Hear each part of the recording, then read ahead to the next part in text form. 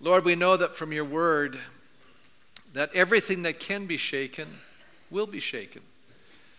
And Father, if we're standing on something that is eternal, enduring, transcends the seasons of life, the human condition, the ups and downs, all of the challenges that we face on our journey through this life, Father, we thank you that you can keep us. You can still our souls. You can deliver us from our fears. You can put strength into our lives. And Father, even as we oversee and look into and discover truths from your word, Lord, may your Spirit speak into our lives. I pray, Father, at this moment in our life, wherever condition we're in, whatever situation we're experiencing, that we would take this moment of time to wait upon you, that we would hear your voice, that we would walk in your ways and in your purposes. And Lord, we would see that you can keep us, you can protect us, you can provide for us in this moment. And we thank you for that. And now I pray, Father, that you would open our hearts, we'd hear your voice, we'd hear your word, we'd be instructed, we'd be inspired, we'd be challenged. Lord, we would leave with a deeper understanding and conviction. And Lord, moving from understanding to application. We thank you for that in Jesus' name. And God's people said, amen. You may be seated. I'm going to have you turn in your Bibles to Matthew chapter 6. And last week I started a two-part sermon. First part was praying. We looked at the Lord's Prayer. Today I want to talk about a sermon. I've preached over 1,000 sermons, and I've never preached on fasting. As a matter of fact, fasting is such a popular subject that I was reading a book the other day, and they said there were no books published on fasting between the years 1861 and 1954, almost 100 years. So we can already tell that this is not a popular topic. You know, some of you probably thought, if I knew you were going to talk about fasting, I wouldn't be here today, Pastor. Because I believe that fasting is a much maligned and very misunderstood element in the Christian life. And yet we read in the Bible that Moses, who God used in a very significant way, fasted for 40 days. Elijah fasted. As a matter of fact, Jesus himself fasted when he began his earthly ministry. And Luke tells us what happened at that experience and the outcome of that experience, because I believe that many times while we are fasting, we may not see a lot happening until afterwards as a result of. And so in Luke chapter 4, it says, when Jesus, who had been baptized and was now full of the Holy Spirit, returned from the Jordan and was led by the Spirit into the desert. Matthew says to be tempted by the devil. Actually, it was a time of testing. So before he could enter his ministry, there was a filling of the Spirit, then there was a time of testing. How many here go, I really like testings, Pastor? I'm like James, I count it all joy. No, we usually groan and moan, right? But Jesus went into the wilderness, and the Bible says where for 40 days he was tempted by the devil, and he ate nothing during those days, and at the end of them, he was hungry. Now, I'm going to share a thought with you that a lot of times when we miss a meal or two, we think we're hungry. No, we're just addicted to food. I hate to tell us that. True hunger doesn't start for quite a while afterwards. Okay? We actually, I'm going to share a thought with you. A lot of times we medicate ourselves with food. We don't think this way, but it's true. It's a comforting element. And you know, I enjoy eating. I'm going to be honest. Fasting is not my favorite spiritual discipline, but I have practiced it in my life, and there are some amazing benefits. It says here he ate nothing for 40 days. Some of you say that's not possible to have no food for 40 days, and the answer is, of course it is possible. Some of us have fasted 40 days, and so we know that it's possible. That's an amazing thought. Now, I'm not going to suggest that all of us now leave here, we're going to do a 40-day fast. That's not what I'm preaching about. But what I am trying to say is that fasting has to do with the abstaining from eating, from food. Jesus returned to Galilee, it says, after this time in the power of the Spirit. That's an interesting nuance. Jesus entered the wilderness full of the Spirit, but when he left the wilderness, he had the power of the Spirit. Now, I don't know if there's a difference between being full and having an empowerment, but there was something that transpired in that experience that changed Jesus' life. Interesting. You say, how could Jesus' life be changed? He was perfect. I believe that Jesus' life was changing. As a matter of fact, Luke tells us when he was a child, he grew, it says, in wisdom and stature. He grew in certain areas, not just physically, but I believe he developed as a human being, just like you and I are on a journey of growth and development. Do you realize that fasting has not only been practiced by Christians, but other world religions? Richard Foster, in his book Celebration of Discipline, says this: fasting, of course, is not an exclusively Christian discipline. All the major religions of the world recognize its merits. Zoroaster practiced fasting, as did Confucius and the yogis of India.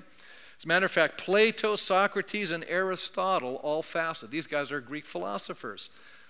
Hippocrates, the father of modern medicine, believed in fasting. He actually saw some of the benefits, physiological benefits to fasting.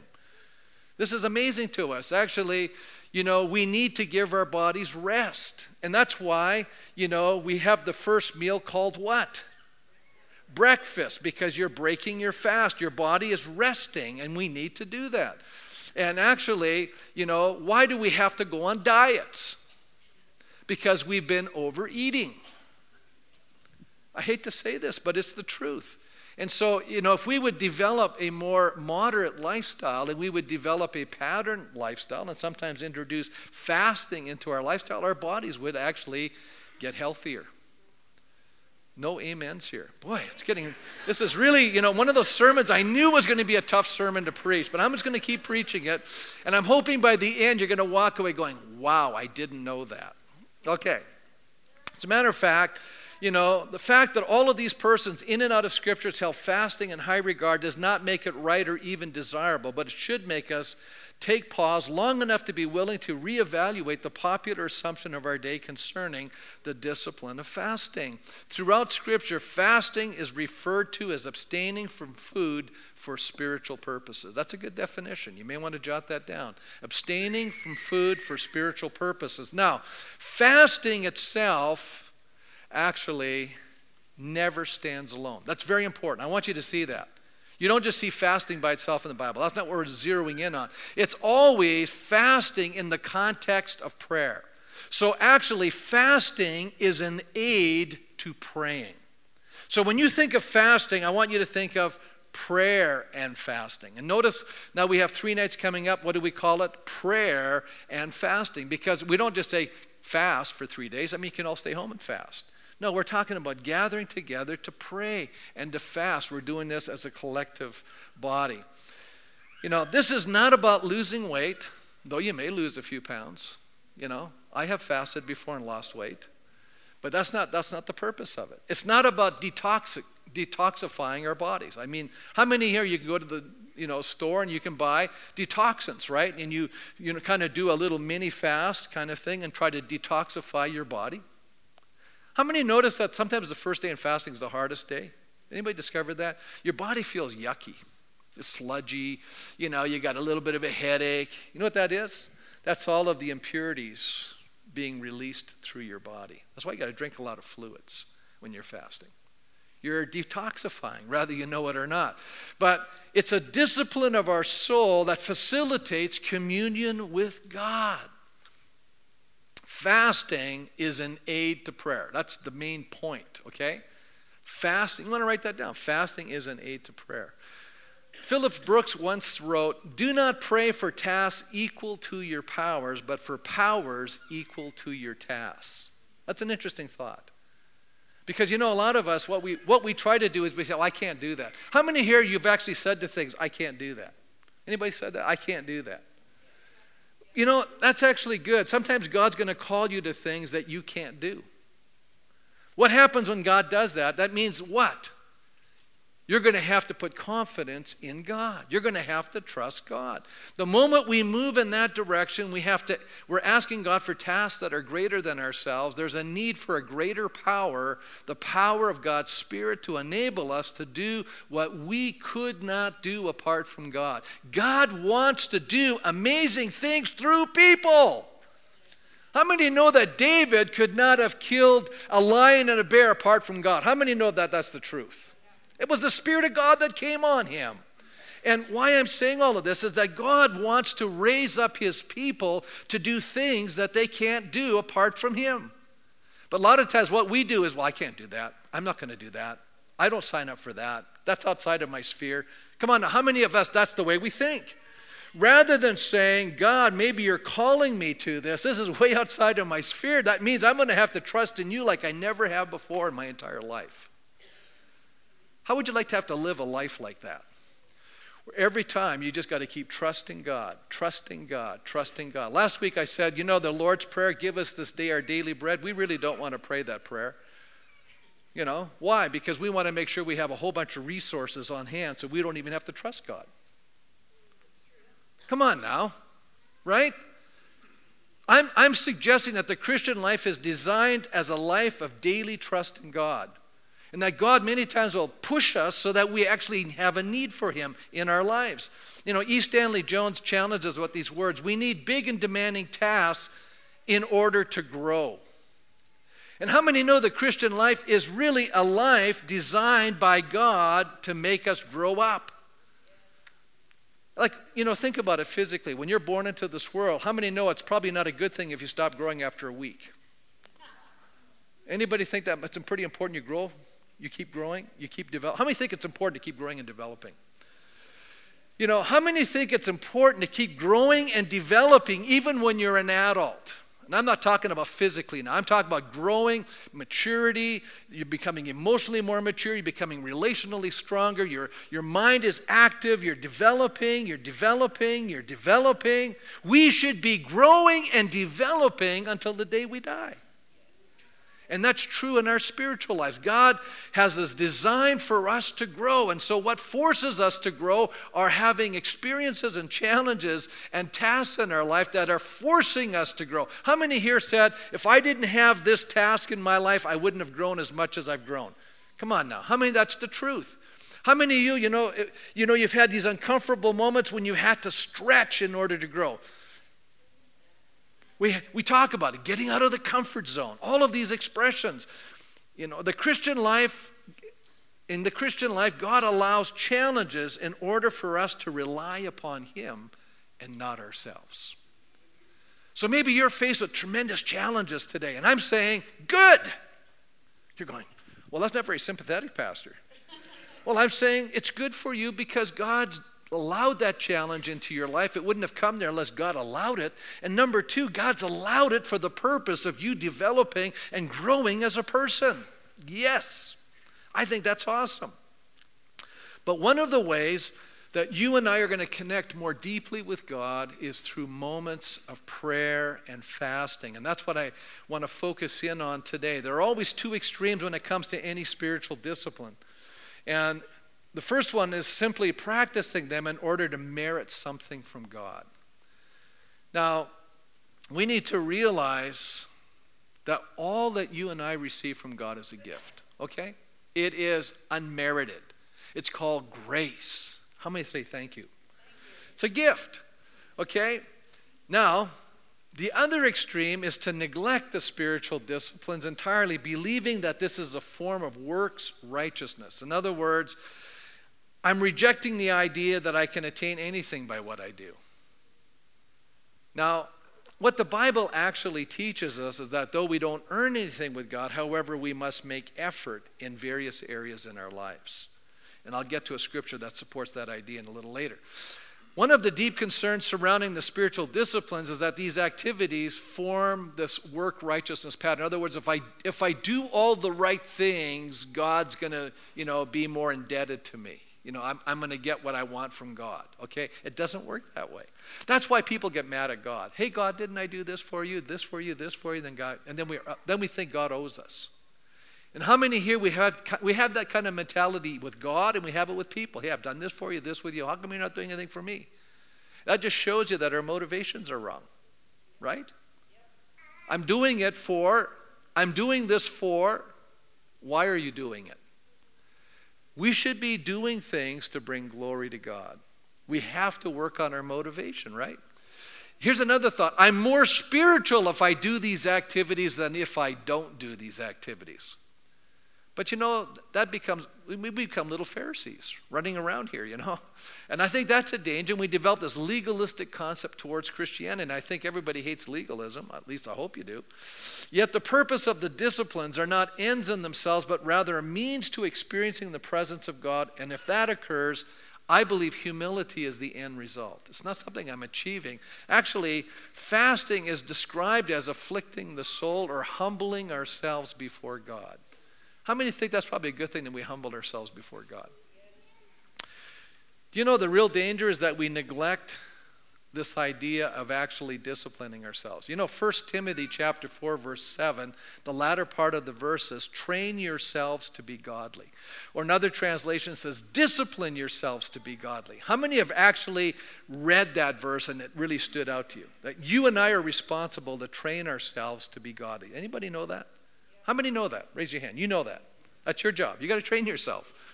Interesting, huh? Discipline yourself. Okay. But a lot of people don't live a very disciplined life. How many think that's probably true? It's very undisciplined. As a matter of fact, I remember years ago reading a book by Dr. Raymond Erdman. He was a past president of Wheaton College, and he wrote, and he was the president here between 1940 and 1965. So the book I read is published in 1948. So that's a totally different generation. And why I say all of that, listen to what he writes. He says, ours is an undisciplined age. 1950s.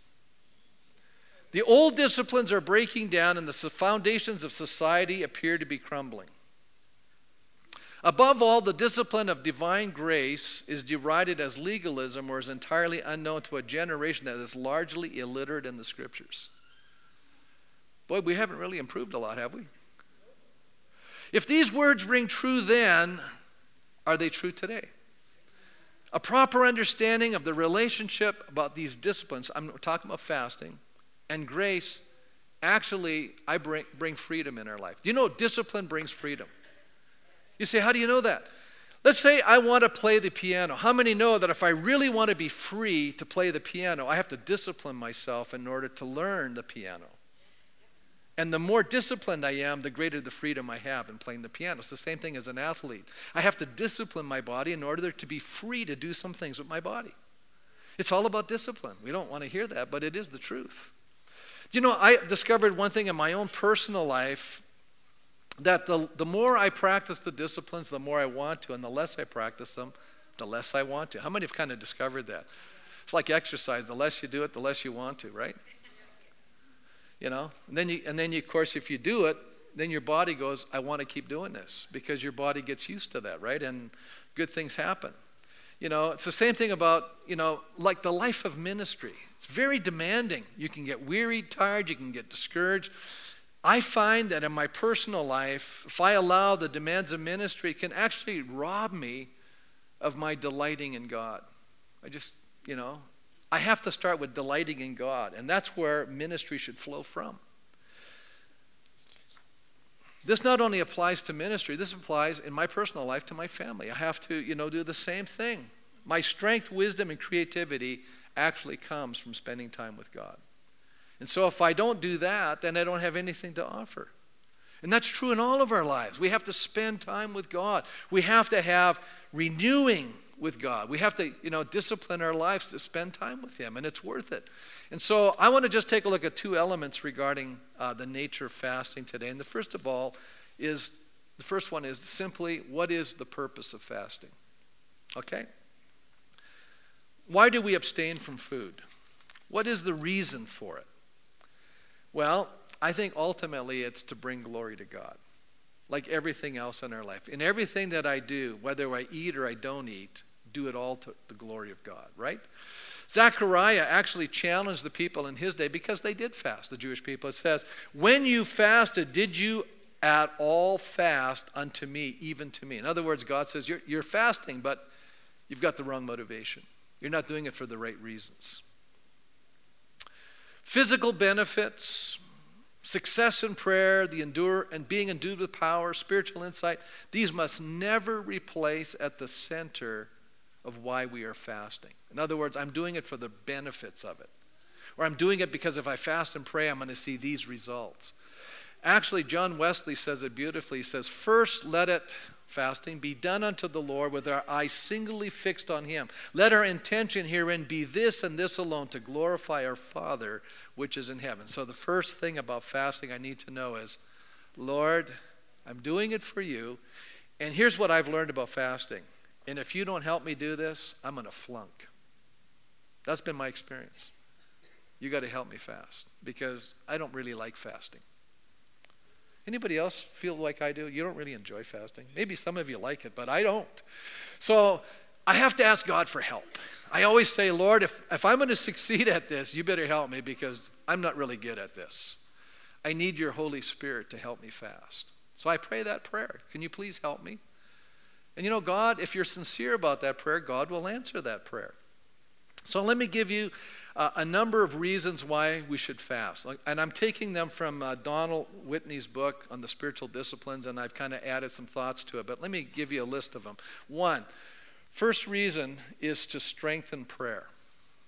Remember I said fasting is an aid to prayer. Okay, remember the story? Jesus comes down the Mount of Transfiguration. The disciples are trying to cast out a demonized little boy who the father says at times this demon convulses him and throws him into the fire to destroy him. And the disciples are praying like crazy and they just can't do anything with this kid. I mean, he's still demonized.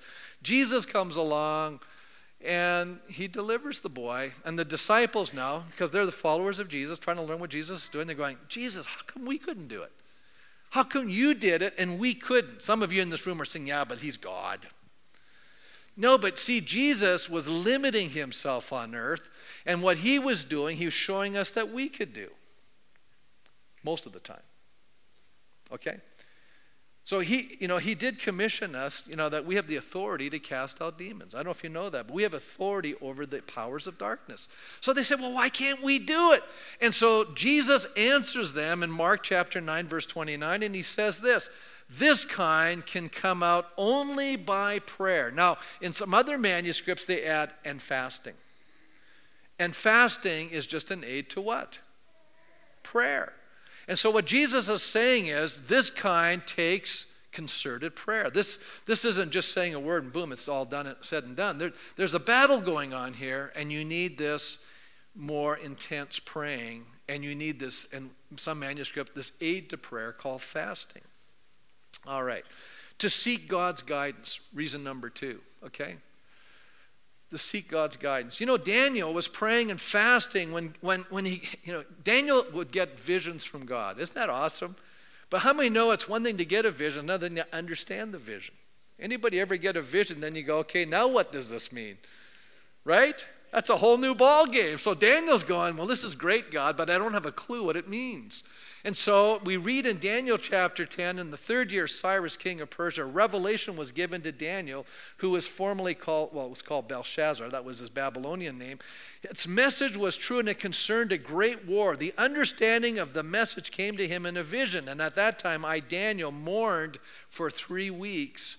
I ate no choice food, no meat or wine touched my lips, and I used no lotion at all until the 3 weeks.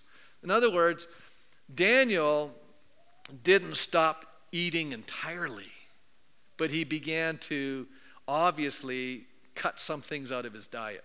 Okay? So I would say this was a partial fast.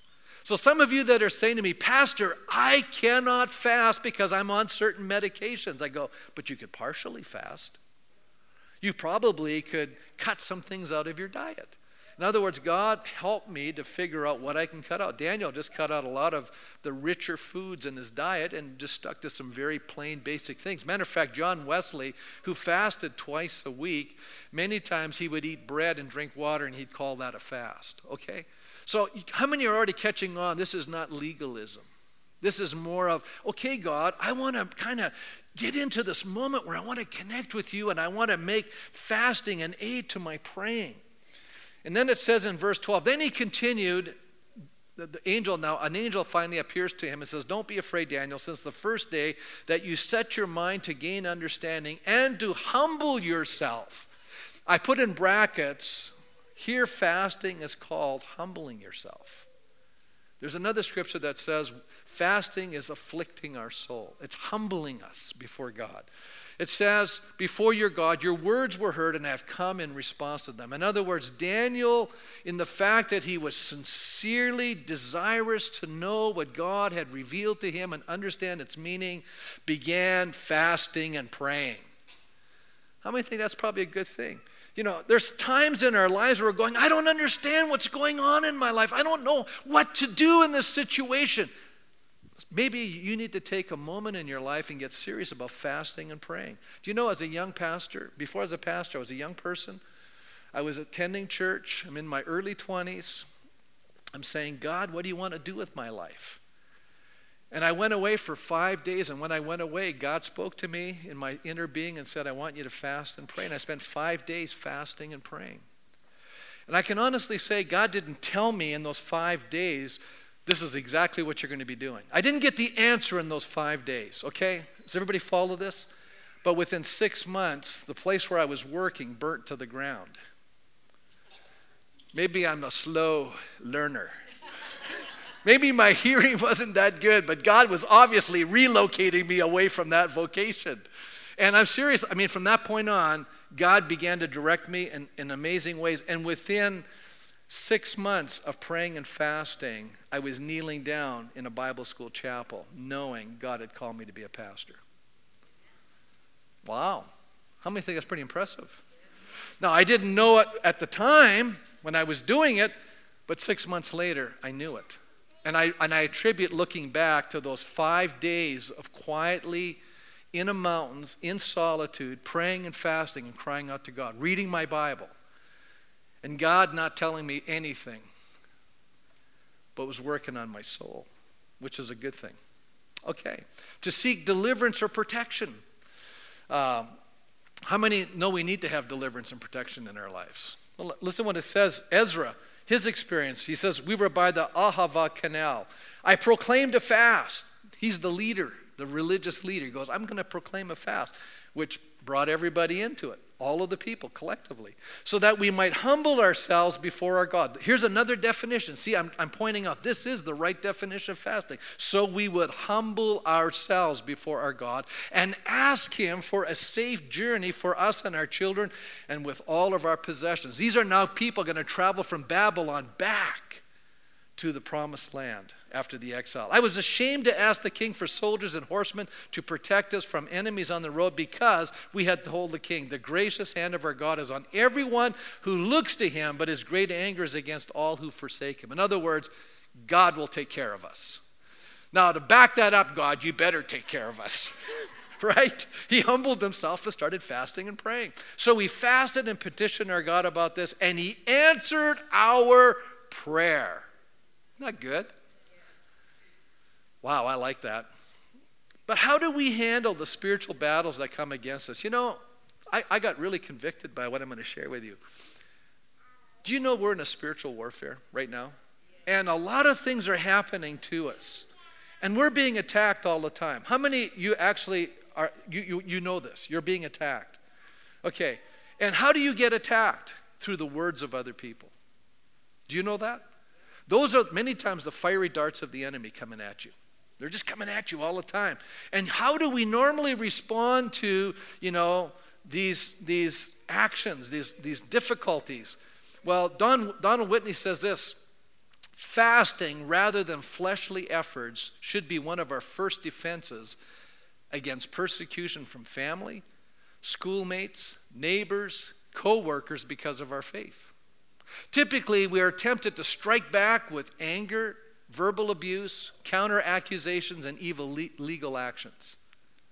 What's he saying? He's saying what happens is we're being picked on by people, and what do we tend to do is react in a very carnal, natural, normal way, and we want to retaliate in the same fashion, right?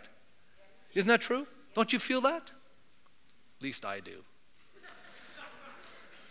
You guys are more spiritual. See, I always tell you, being a pastor is a hard job. God picks the worst people so that we have to go through all these lessons so that we can pass on all the things we're learning, right? But instead of political maneuvering, gossiping, and imitating the worldly tactics of our enemies, we should appeal to God with fastings for protection and deliverance. What do you think of this? Lord, I like this.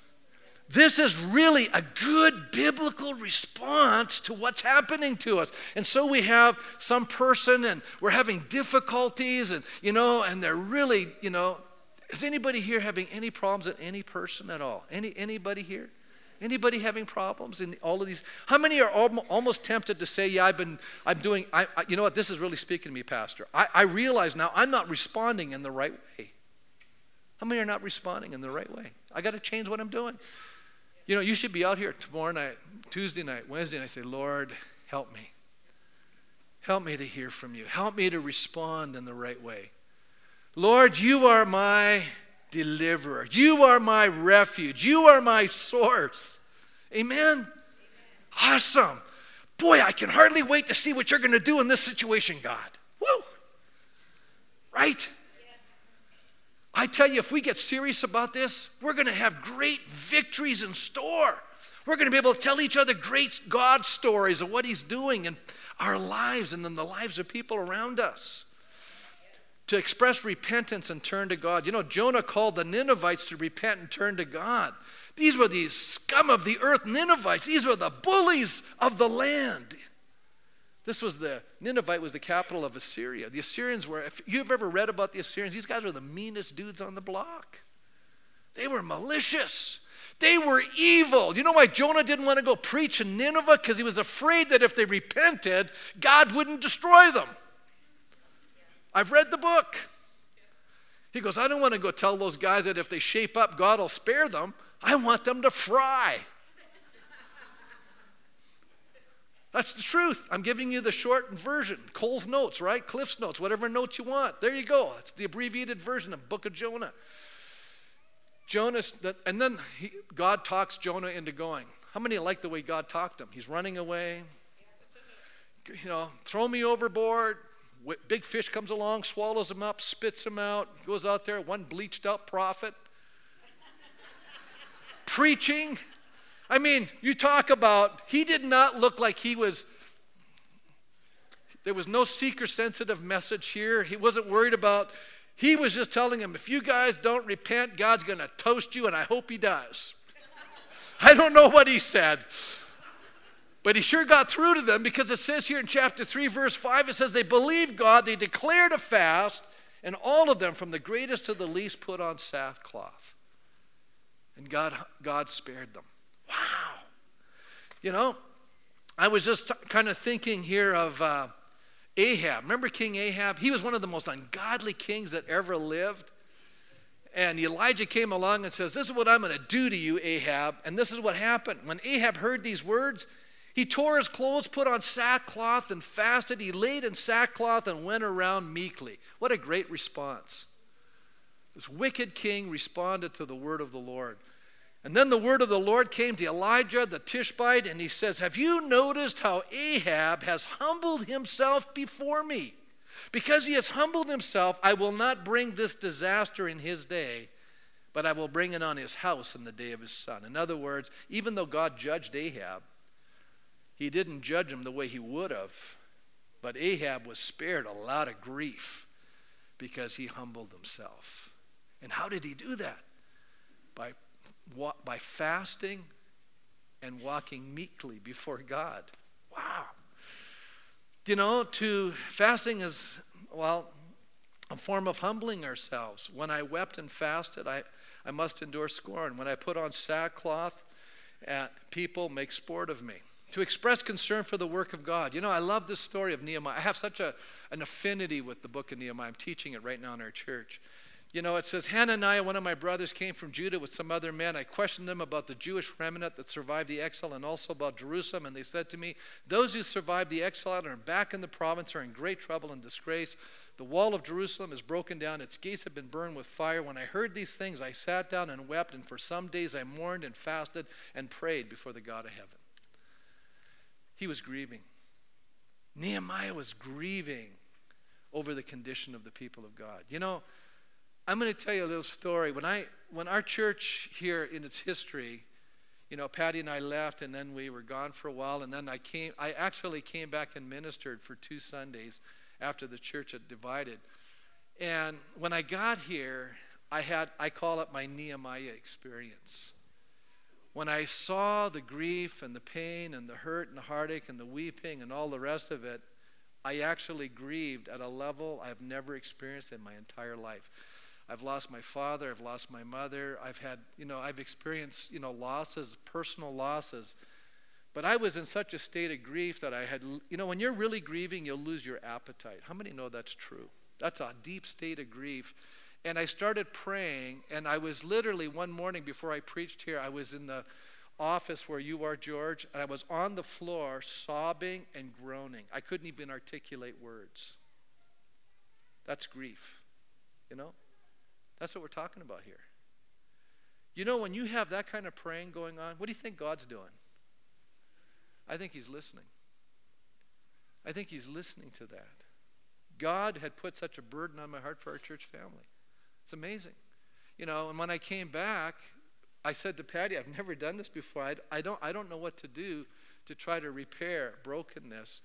And so because I didn't know what to do, I just started calling the church to prayer and fasting. That's how we entered into this mode. And, our church didn't realize this, but God had put it on my heart to fast for 40 days. And I called our church to prayer and fasting for a week. Some of you know the story. You came, remember, the first week. I said, hey, this is good. We'll do it week number 2. I just kept extending it, and we did it for 6 weeks. And we were here Monday night, Tuesday, Wednesday, Thursday, Saturday night, Sunday. Wow. Had Friday off. That was it. Fasting, praying, crying out to God. You know what happened to the church? It began to heal.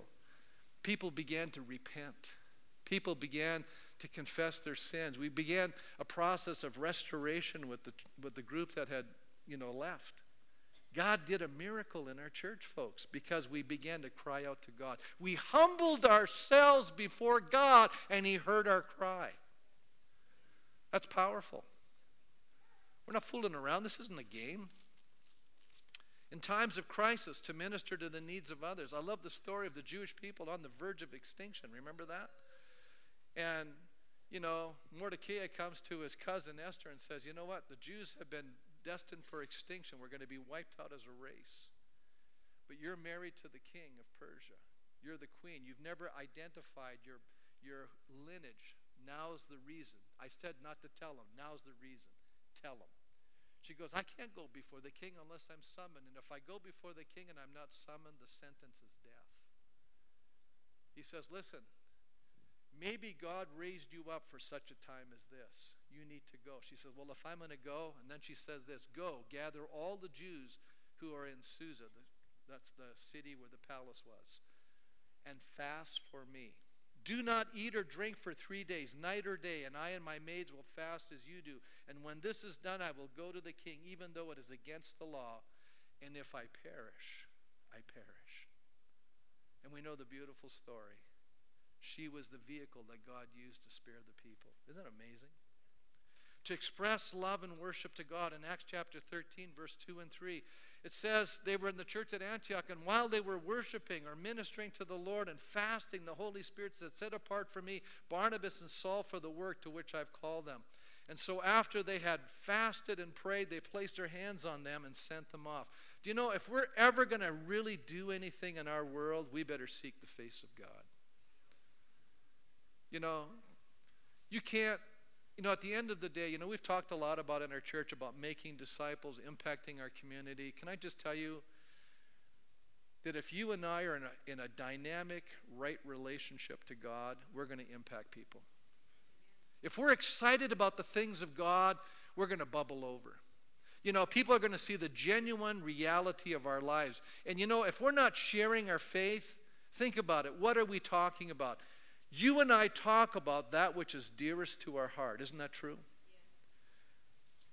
And I'm going to ask a very pointed question to you right now. How passionate are you about your relationship to God? You say, well, it's good, Pastor, but it could be better. I think that's where I'm at. It's good, but it could be better. I've had moments where I've been more passionate. I'm being honest.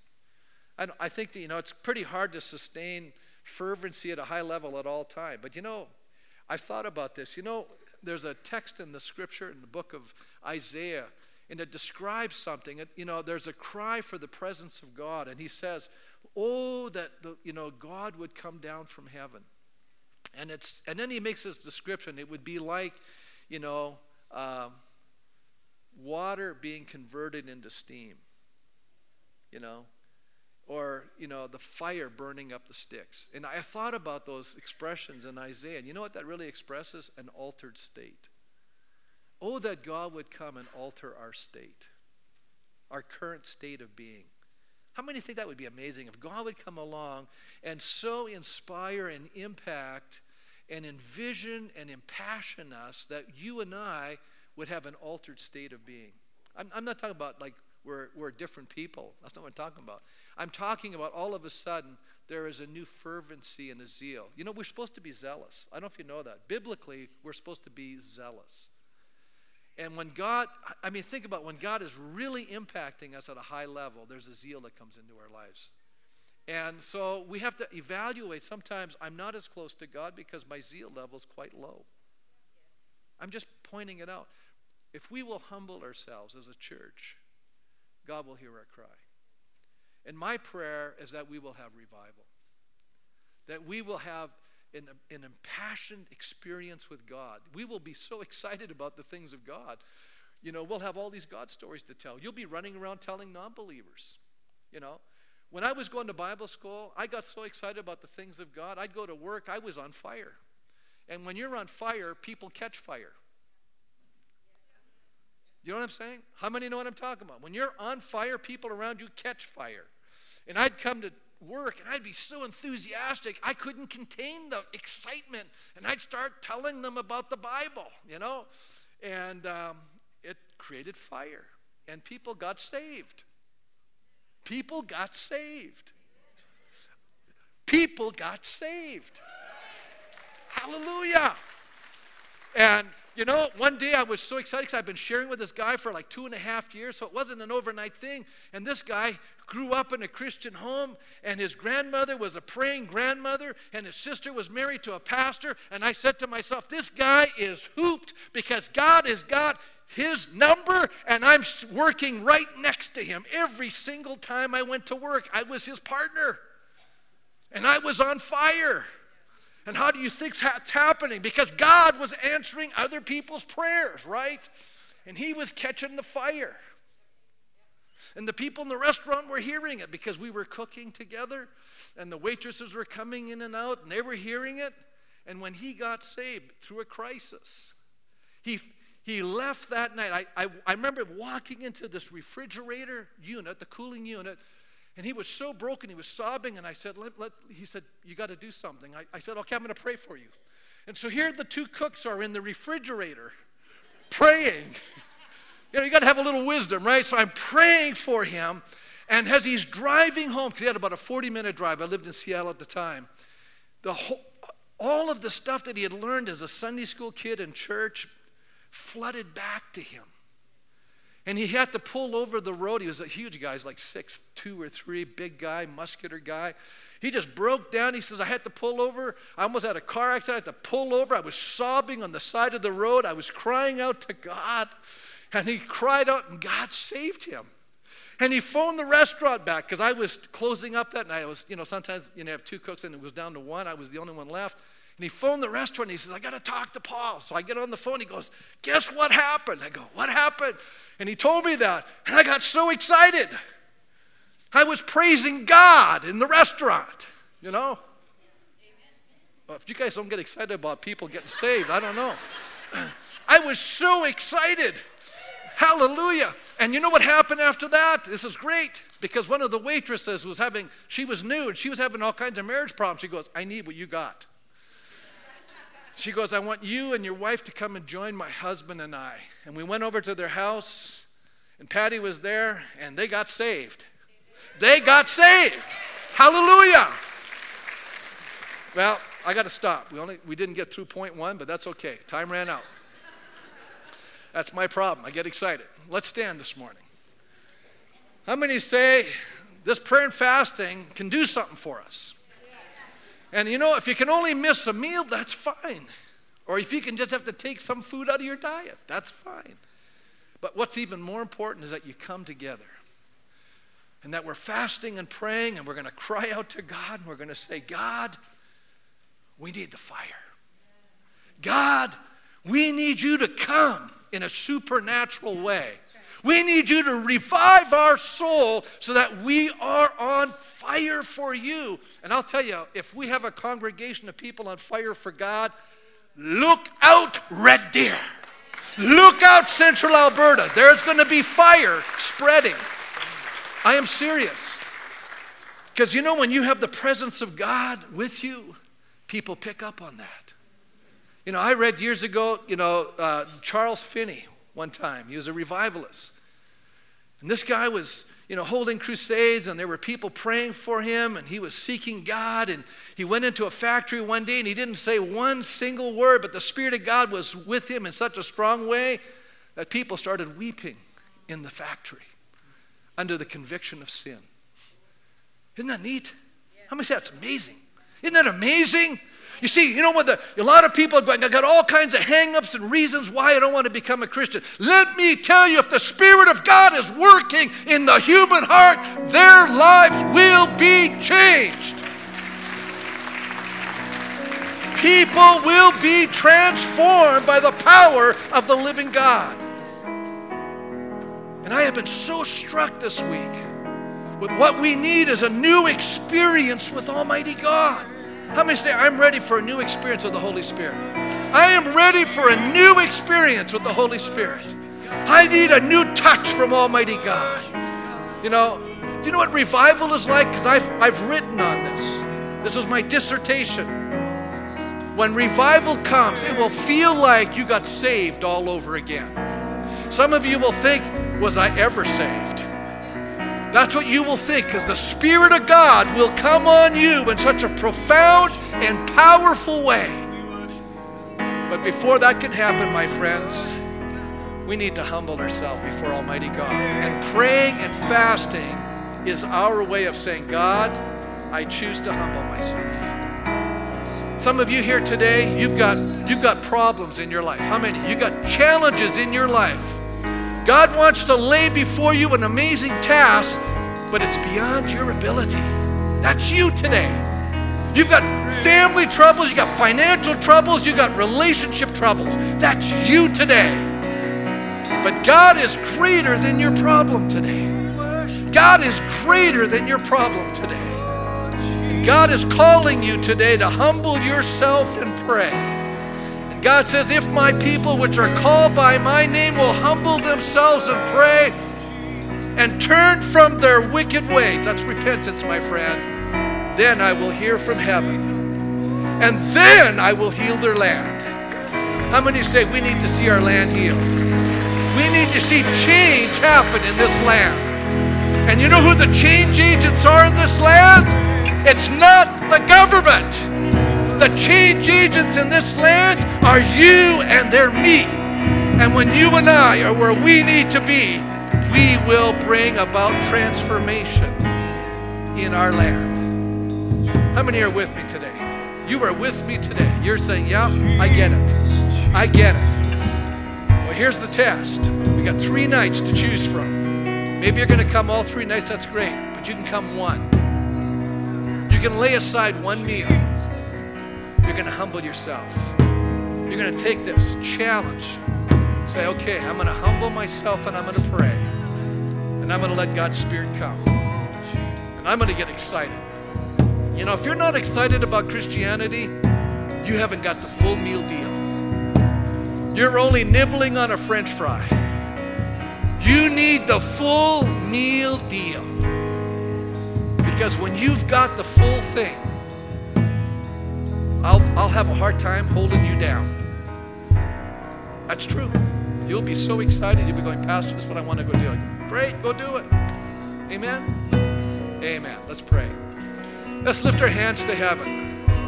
I'm going to pray right now the Spirit of God would come on us. I'm praying the spirit of conviction would come on us. The desire to pursue the face of God would come on us. I'm praying that God, by His Spirit, will help you and I to fast for 3 days, however you're going to do it. God's going to give you the enablement, the strength, the grace, and He's going to fill you with His Holy Spirit. And for some of you, listen to me carefully, He's going to show you which job to have.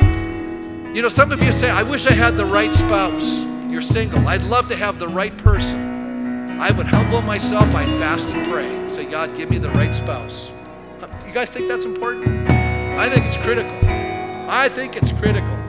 Some of you say, well, I've got a spouse. They don't seem to be the right one. Let me tell you something. You start fasting and praying, you'll become the right spouse. You will change. And you know what? Your marriage will change. Your marriage will change. Lord, we cry out to you tonight. We cry out to you this morning. We're crying out to you to hear our cry, Lord. We need to experience you in a measure maybe we never have before, or maybe we have before, but we need it again. I pray for a spiritual renewal to come into this place, oh God. I pray that we would humble ourselves and pray and seek your face until your Spirit comes, oh God, and you bring about transformation in our lives. And Lord, I pray that such a fire would burn within us that our city would be impacted by the reality of the good news of Jesus.